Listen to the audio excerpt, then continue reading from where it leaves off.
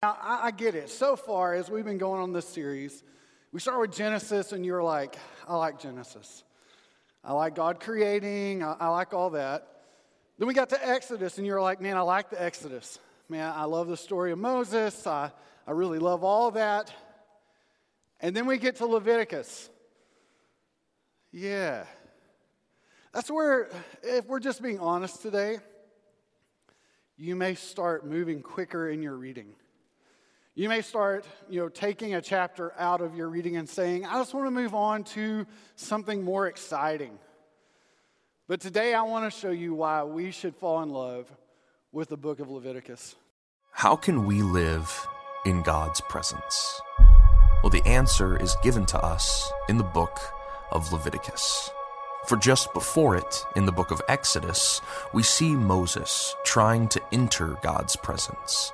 For God had just filled this newly constructed tabernacle with his glorious luminescence. But a problem develops for Moses, which still exists for us today. We cannot enter in to God's space. And the reason we can't enter in is because of who we are and who he is. Because God is perfection and we are sin. It's the same reason why darkness can't exist within light, because that which is dark cannot remain next to that which is bright. So, if we are ever to dwell with God, we must become like light. Or, as the book of Leviticus will tell us, the only way to live with God closely is to be holy as he is holy. But how can we? With all our sin and everything that's broken, how will our darkness be able to enter his presence for even one moment? Well, the book of Leviticus provides us with the answer, and it's through something called atonement. Atonement is the price that has to be paid to make humans and God alike. So God graciously provided a system through priests and sacrifice to take his people's darkness and replace it with light. Atonement allowed the Israelites to transfer their darkness onto an offering God had specified.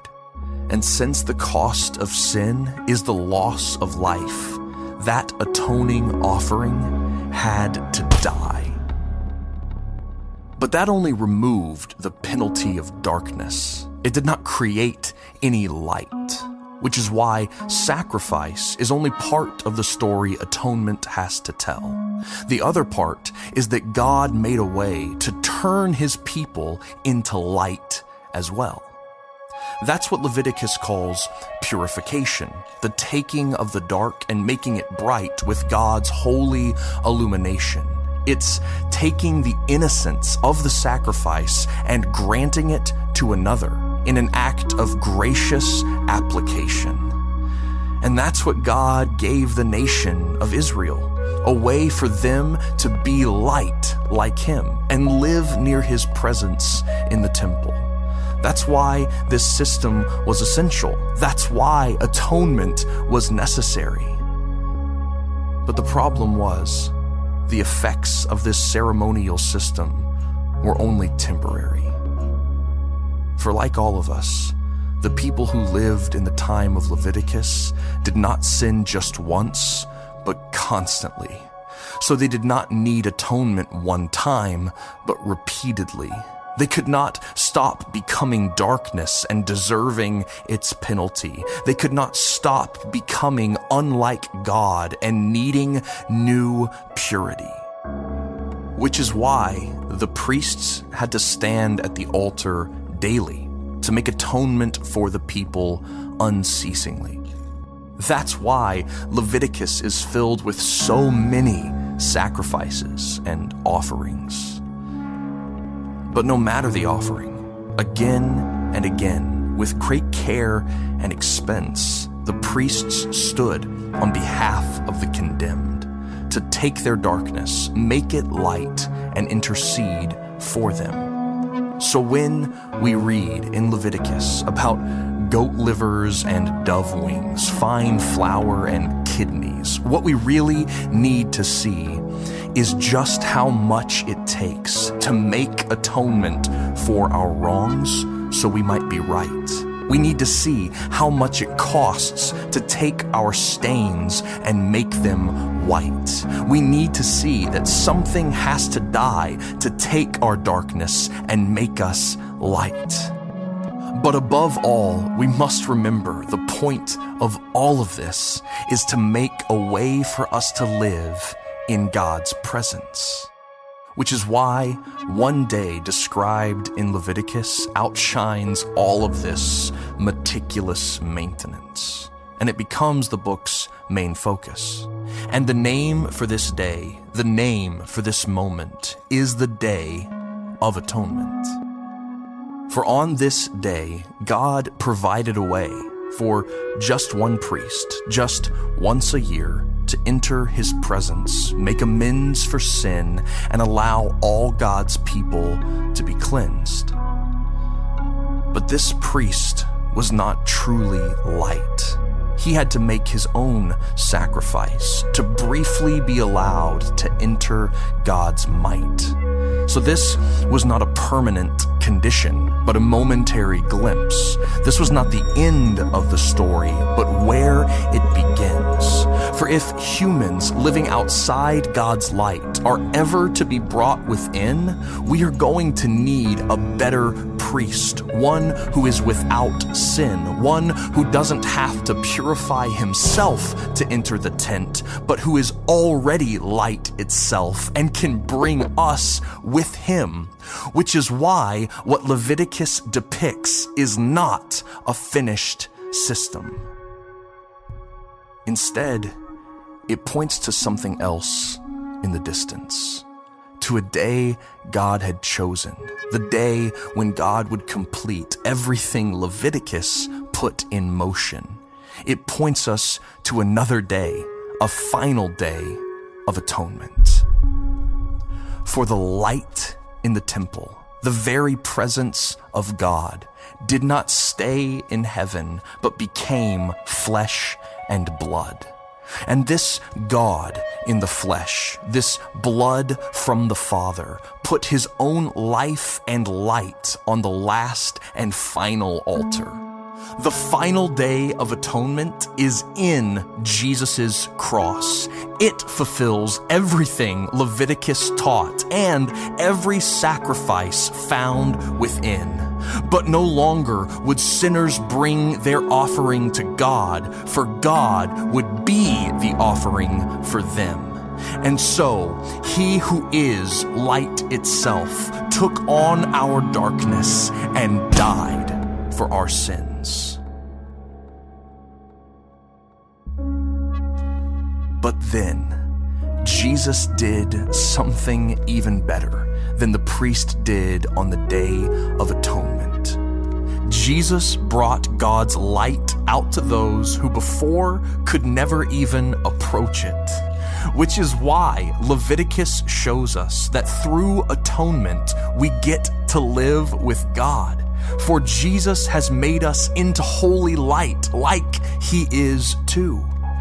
And the most astonishing part of this good news is that the light of God's presence actually comes to dwell in you.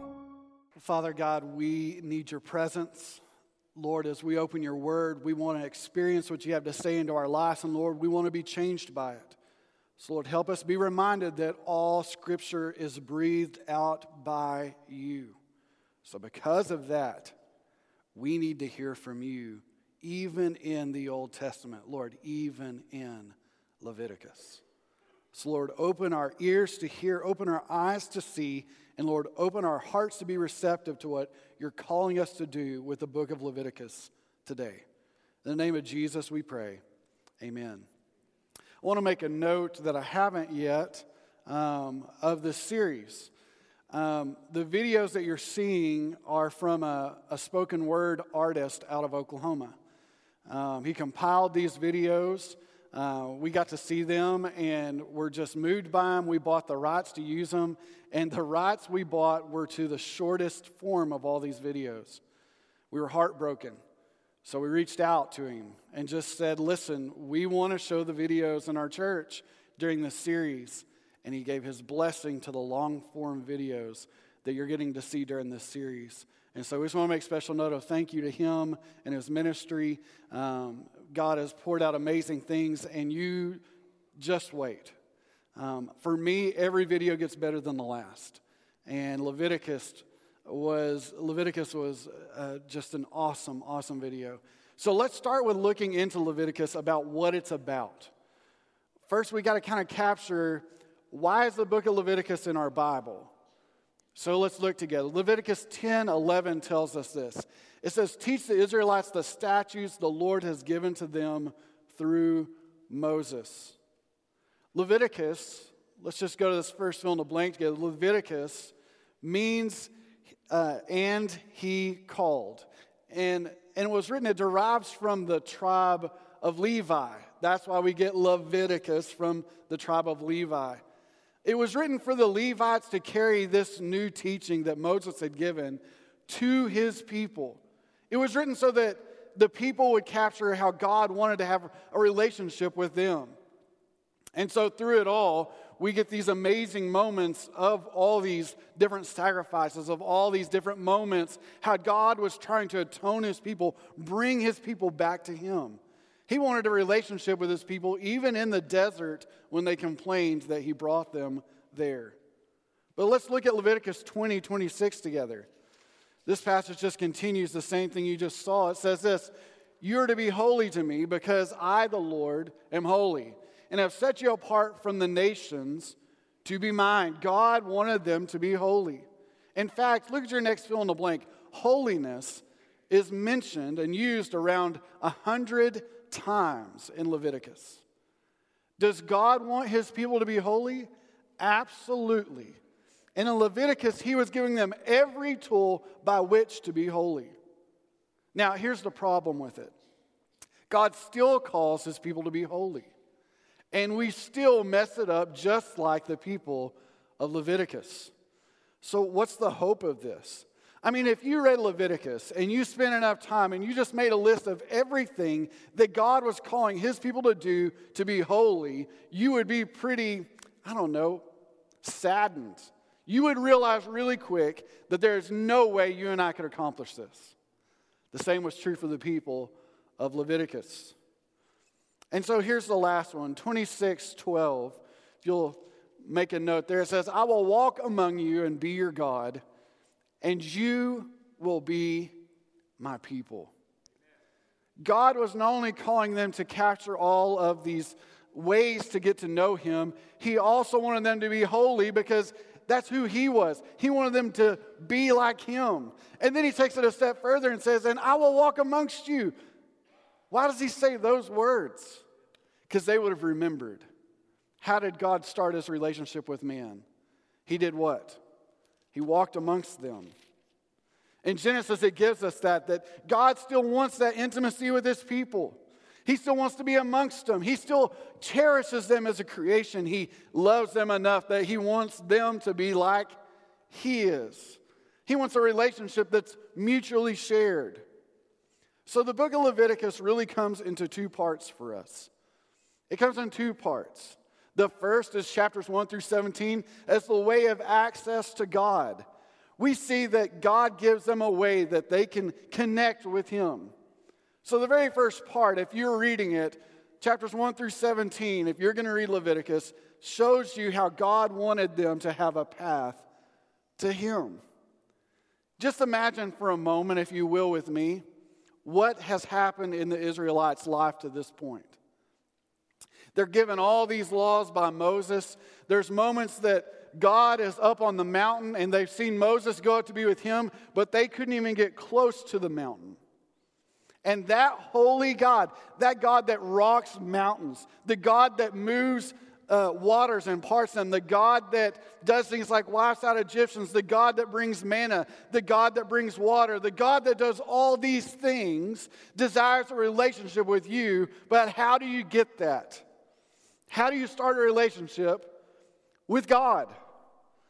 I mean, you got to capture for a moment how distant this must feel. And so let me give you a for instance. Today, you decide that you want to be best friends with Matthew McConaughey. So what you do is you move to Austin and you go take his class at UT. You go sit in his class, you learn from him, you watch what he wears, you start to wear the same things. You see where he eats, you eat at the same places. You start to see what he likes, you start to do the same things. All in the hopes that in some crazy way, he's going to turn and go, you know what, we should be best friends. I mean, if anything, he's going to turn to you and say, hey, creeper, run away. But see, God is bigger than all right, all right, all right. He's more powerful. He has more clout. And that God who crafted everything, who made the mountains, who made the world, who set the stars in place, gives us a way to get to know him intimately. Not far off, not from a distance, not a fan. God doesn't need any more fans. He wants you to be a son and daughter. So he gives you a way to a relationship with him, and that's what he's given the people of Israel in Leviticus.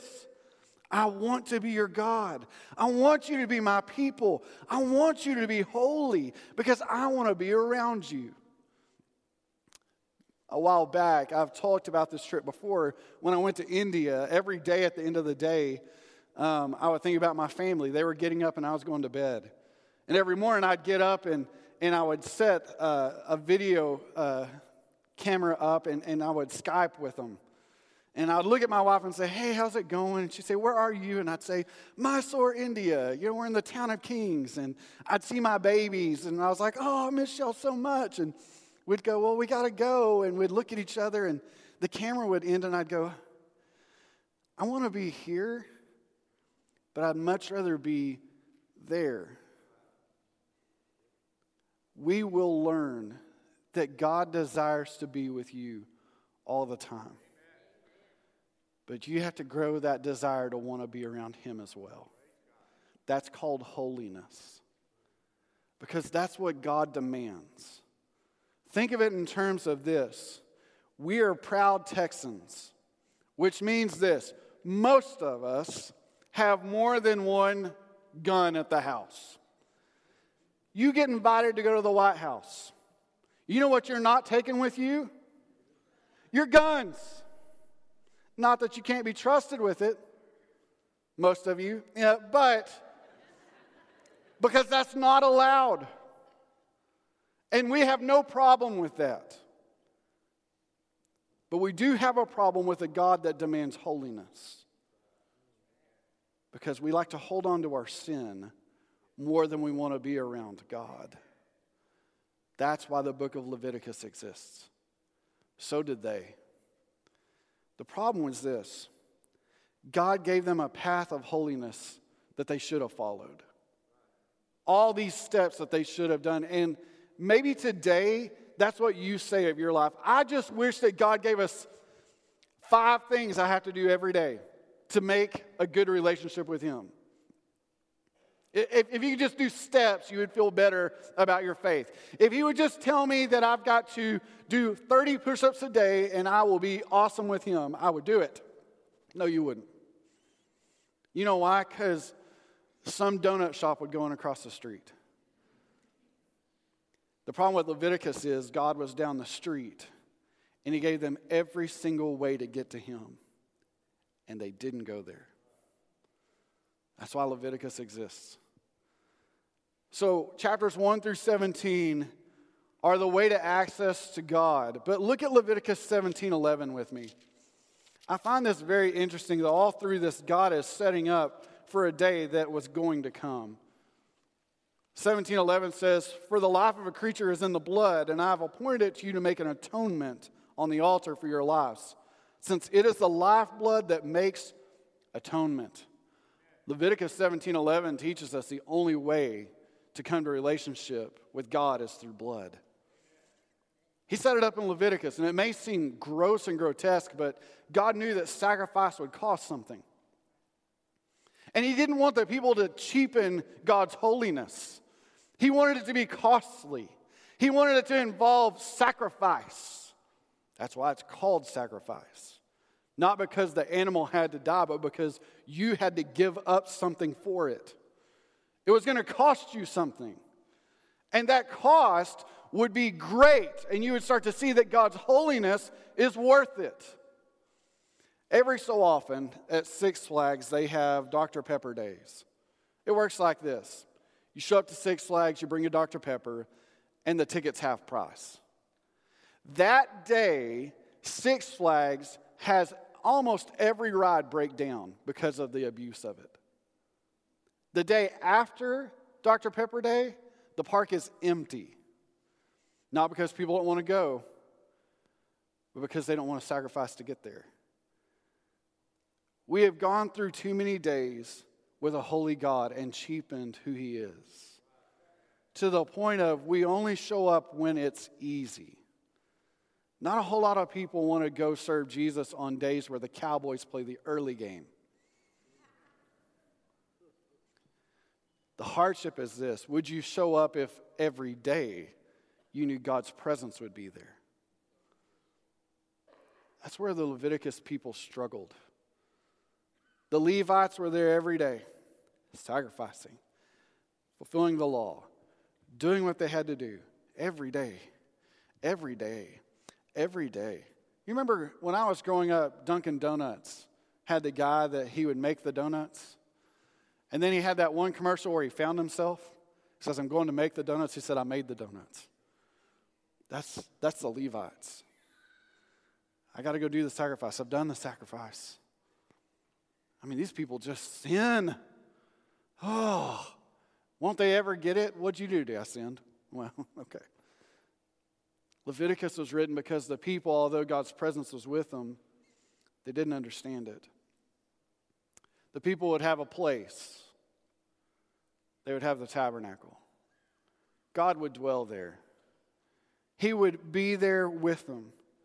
And the people would have a person. They would have the priest. Someone that they could go to.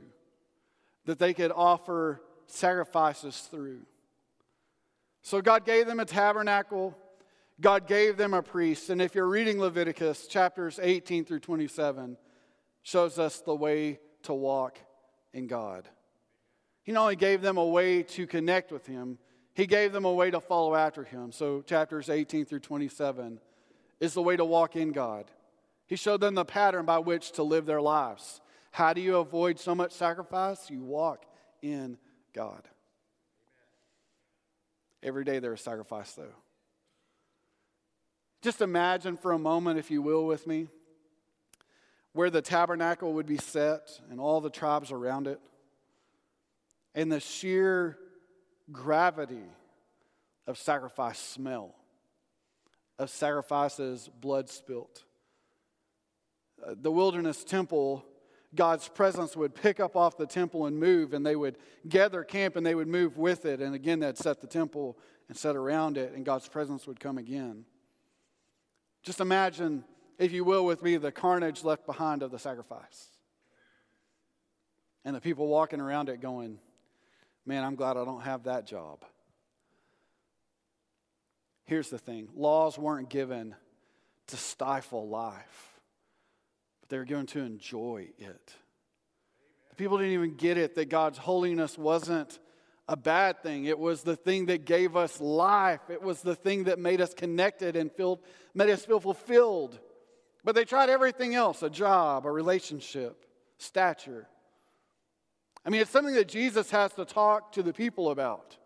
Ultimately, he would share with them that it wasn't about the tassels. It wasn't about the phylacteries. It wasn't about being seen or having the best seat at the table. It was really about Jesus Christ himself. But the people got so lost in all the trappings. You can almost just imagine people bringing sacrifice and it not even meaning anything to them. How many Sundays will we come and it mean nothing to us? We should come expecting to see God speak into our lives and change us. And it should happen. I believe that every Sunday you walk in this room, regardless of what I say from the pulpit and regardless of what songs play, God's presence should be waiting for you. And it should change us. And it should be expected, and it should be a buffet of His presence, not just a scrap. God is always looking to and fro throughout the earth, seeking a heart that He can strengthen. But is He finding hearts? I wonder how long that line looked like at the temple. How many people stood in line with their lamb or, well, let's just look at the offerings. There were burnt offerings. There were sin offerings. There were trespass offerings. There was peace offerings. There's grain offerings. You can just see that there were so many opportunities at different times to come and bring something to God, and how eventually that line looked like this. Can you believe we're doing this again? I mean, I've got better things to do. You know, my kid's playing, Jewish soccer ball over there, and I'm missing his game to do this. I sent the wife, but I had to come because she said I've got to show up to the synagogue. I'm not coming next week, though. I mean, I'm so tired of going. You know what? Let's take about 3 weeks away from the synagogue, and let's just see what happens. I bet it happened then, too. I bet it happened that people just got out of the habit of sacrificing. I bet you people got tired of doing the same old thing. Do you know the priest never holds the knife the way I like it? Did you know that other priest, every single time I show up, he has forgotten how to shave? And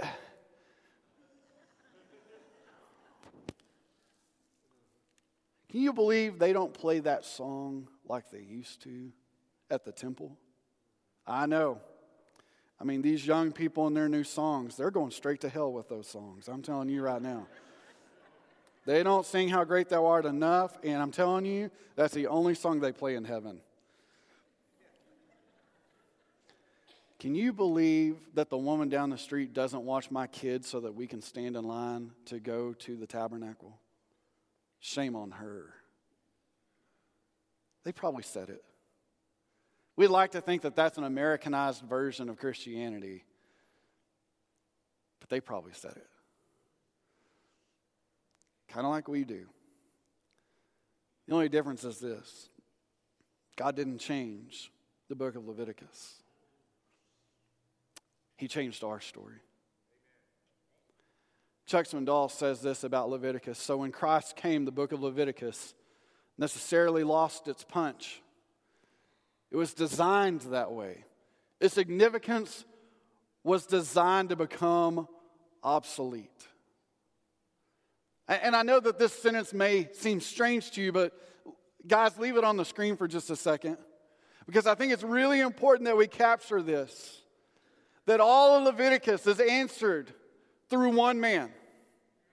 All of Leviticus was given its proper place in the life of Jesus, so that you and I no longer have to go to a tabernacle. You and I no longer have to go to a priest. He is the tabernacle. He is the priest. He is the way. He is everything that Leviticus was hoping we could be. And we couldn't do it. And so God sends His Son. And He says, I will fulfill it. And He does. And He makes the significance and the severity of Leviticus make sense all of a sudden.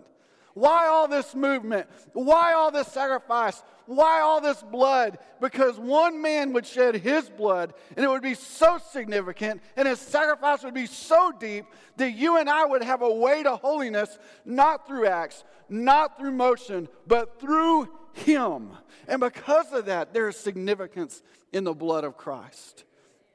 It should be meaningful, but I want to tell you something. It is equally significant the carnage that's left behind.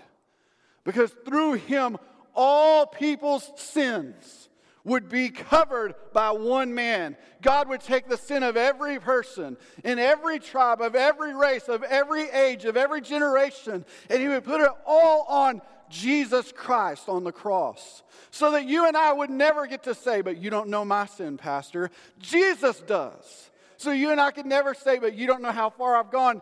Jesus does. And so that you and I could never say, but I could never go to him. He came to us. That's why we celebrate Christmas. We celebrate Christmas because God came and dwelled amongst us. No longer would he be behind a curtain. No longer would we have to have a priest go on our behalf. He would rip that curtain open and he would show up to us. It's powerful. It is powerful that Leviticus is there so that you and I would see the significance of Jesus. So why read the book?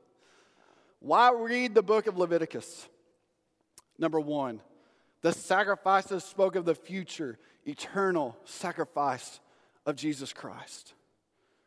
The sacrifices spoke of the future, eternal sacrifice of Jesus Christ. That death on the cross is still enough. It's still enough. It's never lost its value. It did not diminish. It didn't, like the day Jesus died, didn't become less because it saved one person. It is going to be eternally enough. It doesn't mean that today that you just barely fit into Jesus is enough. No, he is going to long outdo the weight of sin. He didn't just cover sin, he wrecked it. He made it so that sin no longer had a place for those in him. He made it so that sin no longer could just give a death sentence. It gave way to eternal life.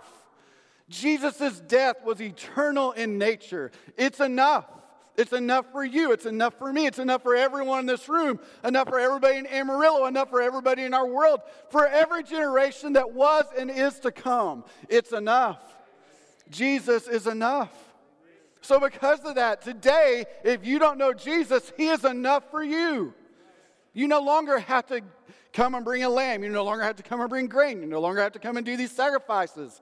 You come and give yourself to him. He is enough for you and I. He's enough. The last is this. It reminds us that Jesus fulfilled the complete book of Leviticus. There is not a note in Leviticus that Jesus' life and death does not cover. So why read Leviticus if it's obsolete to our current life? I mean, certainly God's not asking us to come do grain offerings. Certainly he's not asking us to come and bring those same burnt offerings. So why should we read it? Because it shows who Jesus is. His very nature is written in the book of Leviticus. His very sacrifice is echoed throughout the book. It shows us that even the people there needed to see God do some things, and they couldn't capture it. And so when you and I miss moments with Jesus, we're just like the people of Israel in the desert, wandering and wondering, where is God? So the book of Leviticus shows up at a perfect time. Everything written down, everything shown forth, so that God could show that he is the great high priest. He is the temple, and he can live in us. His holiness can be ours. And while we may struggle in our walk with the Lord, he is constant. When the days come that we feel like our bulbs have grown dim in our walk with him, he stays bright. In those moments that you feel like you're alone, you can realize this. He always leaves his light on for you. Always. When the people were there in the desert and they could see God's holiness, but they couldn't touch it, it wasn't because God didn't want them to. It's because they could not pursue holiness constantly. But today, you and I can't either. We need help. And God sent Jesus, his only begotten Son, for us. So that you and I, even though we're going to mess it up, I promise you we're going to wreck it. He is the holiness that we need. He is enough. And what's more is, because of the work of the Holy Spirit, you and I will never measure up. but Jesus does. When I was a little kid, I can remember in Crosbyton, Texas, the part of the sermon that hit me the most. I was 7 years old. We had a revival preacher. They had a big tent revival outside of town. And he said these words, when God looks at a Christian, he sees Jesus. When God looks at man, he sees sin. How do you want God to see you? I can remember struggling with that because I wanted God to see Jesus in me. I didn't know how. Went back to my house and sat with my parents and my older sister, and they showed me through Scripture that God made a path for me in Jesus Christ. That he died for my sins, and that because of him, God, when he looks at me, could see Jesus. But he had to be in me. And so I prayed and received Christ right there in my house in Crosbyton, Texas, in the midst of big tent revival. It changed my life. And I wish I could tell you I've been perfect ever since. I haven't. Man, I've struggled. I've struggled in sin. I've struggled with doubt. I've struggled with fear. I've struggled with depression. I mean, you name it, you and I have probably been in the same camp. But you know what's been constant? Him. He has never left me. He has never forsaken me. He has stayed with me through it all. He'll stay with you too. Today, do you know Jesus Christ as the Savior of your sins, rescuing you from your sin and pulling you away from it so that you could repent and turn away, let it loose? And is he the Lord of your life, now leading you every day? Today, if you've never made that decision, today is your day. You don't have to be enough. You don't have to be clean enough. You don't have to have your stuff right enough. All you need is Jesus. He is enough. And he'll be enough for you, like he is for me. Let me pray for you. Father in heaven, I pray, Lord, that I have friends in this room that today will make you known in their life. Lord, that today they would proclaim you as Savior and Lord of their life. And God, today they would make it known. Lord, fear always robs from us. It tells us that we can wait. It tells us that people will stare, that people will point. The truth is, God, we rejoice when people give their lives to you. Lord, not only us, but Lord, Scripture says that heaven rejoices. So Lord, don't let the enemy steal another day from anyone in this room. But God, let them boldly proclaim Jesus as the Lord of their life. God, we need you. And Lord, we believe that you're going to change the room as your presence falls. And we worship you in this time. God, we pray that in the name of Jesus. Amen. Here's what we do. We have this time we call invitation. We do it every Sunday here at our church. It's a time for you to come and pray. You can come and kneel. You can sit. You can pray where you are. You can come find a need. You can find somebody to pray with you. Or maybe today you need to talk to somebody about Jesus Christ. And you just don't know where to start. Well, today there's going to be a few of us down here. And we'd love to talk to you about Jesus. We'd love to have that moment with you where you can just ask a question. We'd love to answer as much as we can. Maybe today you just need a place that you can call home. We like this place. It's our church family. And if you want to be a part of it, I'd love to talk to you about that as well. No matter what, in the next few minutes, it's our last time together where we get to corporately sing and worship to our Lord. Take that moment richly. Don't forget about it. Sing boldly and pursue his heart. Would you stand with us? You come during this time. You prayer warriors, you come. And let's seek the Lord's face together.